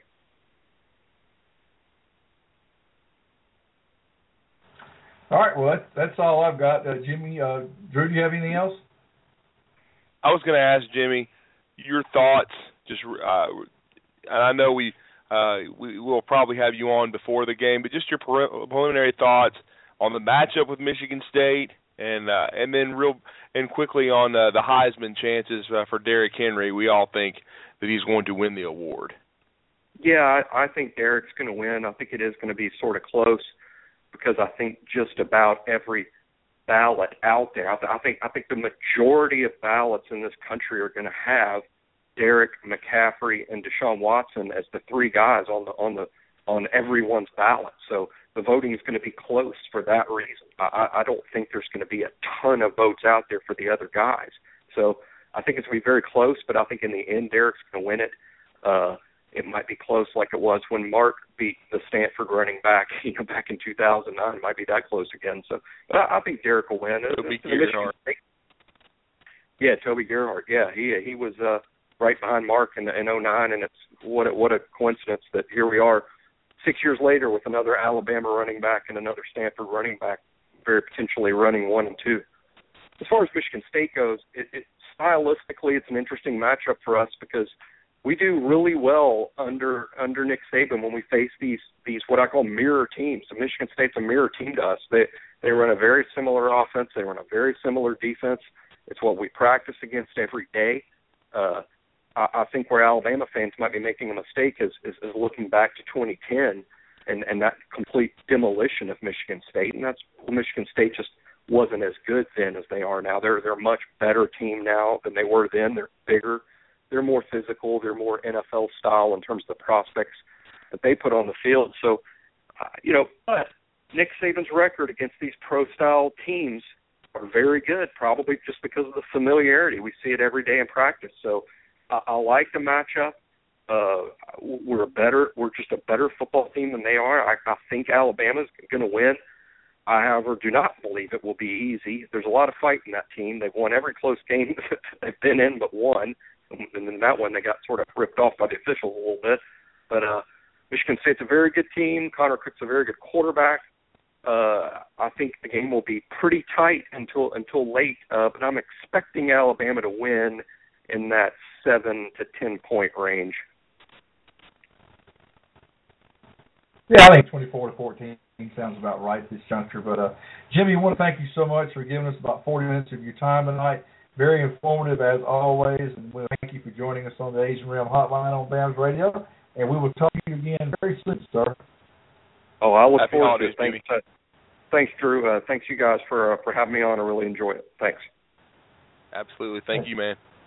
That's Jimmy Stein. You know him as LJS Law. His Twitter is @LJS Law, and also Google Talking Tuscaloosa because he and Luke Robinson put out a quality podcast every single week.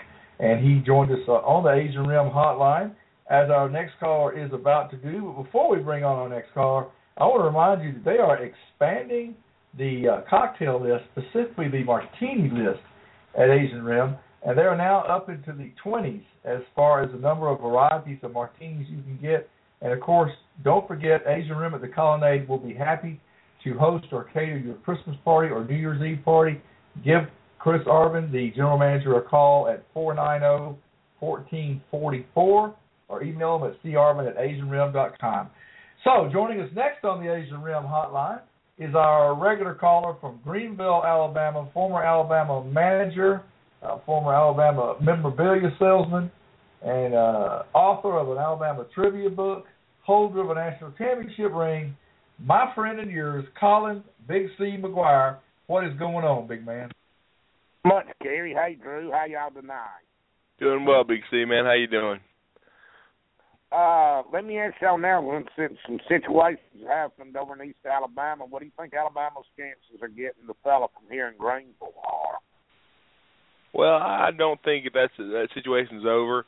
If I were the Auburn Tigers, being the dumpster fire they are right now, if Marlon Davidson, and he has been quoted as saying he has to make a visit to Alabama before he enrolls, if he ends up in Tuscaloosa before he enrolls, I would be drinking some Mylanta if I was the Auburn Nation. I'll add something to that, Big C. Every time you bring up Marlon Davidson and his commitment to Auburn, he tells people he's 75% committed. Well, that means there's 25% chance he'll flip. Alabama's gotten flips from Auburn pretty much every year the last 4 or 5 years. T.J. Yeldon, the list goes on. But, and people always bring up his brother, Big C. But let me just throw this out there for those that want to hang on to the brother being the reason that he sticks with Auburn. The odds of his brother and his brother's boss still being at Auburn a year from now are real slim. Real slim. So, well, agreed. You can't. I don't think you can base a 3 to 4 year decision on the fact that your brother's on staff of a guy that's probably going to be fired in 12 months. Well, and then from what I heard today, I have not put it on Twitter, but I did talk about it on my show. From what I understand, Auburn is still trying to talk to Charles Kelly. I don't think he's going to come from Florida State, though he's an Auburn alum. Brian Shoop, or Shoop's name, from the defensive coordinator of Penn State's name has come up, Paul Rhodes. I don't think it's going to be any of those guys. I was told today the next Auburn defensive coordinator would be former Auburn assistant, former Georgia defensive coordinator, former Oklahoma secondary coach, and current Tennessee secondary coach Willie Martinez is going to be the next Auburn defensive coordinator. Do not think it's an impactful hire to me, but the one that could be a very interesting hire for them is if Martinez, it does indeed come the next Auburn defensive coordinator. The word is that former secondary coach, former Alabama defensive back, current Mississippi State secondary coach, Deshae Townsend, would be coming to the Plains. Interesting. Which I think would be a good hire for Auburn. For you. You think that's why they're having sort of problems hiring somebody as the defensive coordinator? No doubt. I mean, from what I hear, Townsend's coaching tree is kind of limited. But Deshae Townsend was a guy that was mentioned for the secondary job last year. They ended up going to Mel Tucker.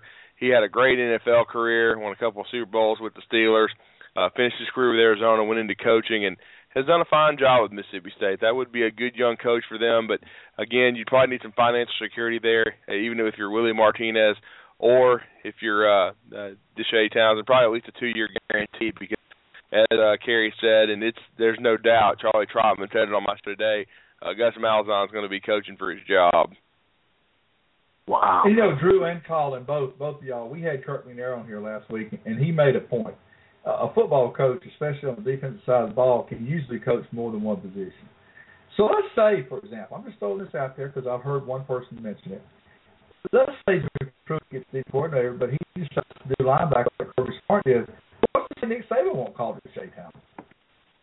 Well, he could, but I think if you see Jeremy Pruitt taking on the linebacker duty, it's because Mel Tucker stayed. Well, that's fair.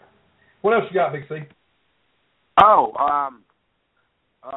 What is it? With Kirby Smart going to Georgia, you think that's going to affect Alabama? What way? I didn't get to hear that other fellow that was on before me. What way do you think that's going to affect recruiting? Well, I don't think it's going to affect recruiting too adversely, Big C. I think, obviously, Kirby Smart is an excellent young coach and has done a pretty good job recruiting at Alabama. And Alabama's in on a few kids in Georgia, but they're not in on a bunch. Though I will say, bringing in Jeremy Pruitt, I was told today 2 words when it was told me by multiple sources that he would be coming back to the University of Alabama, and I was told T.J. Yeldon when it came to a few kids in the state of Georgia.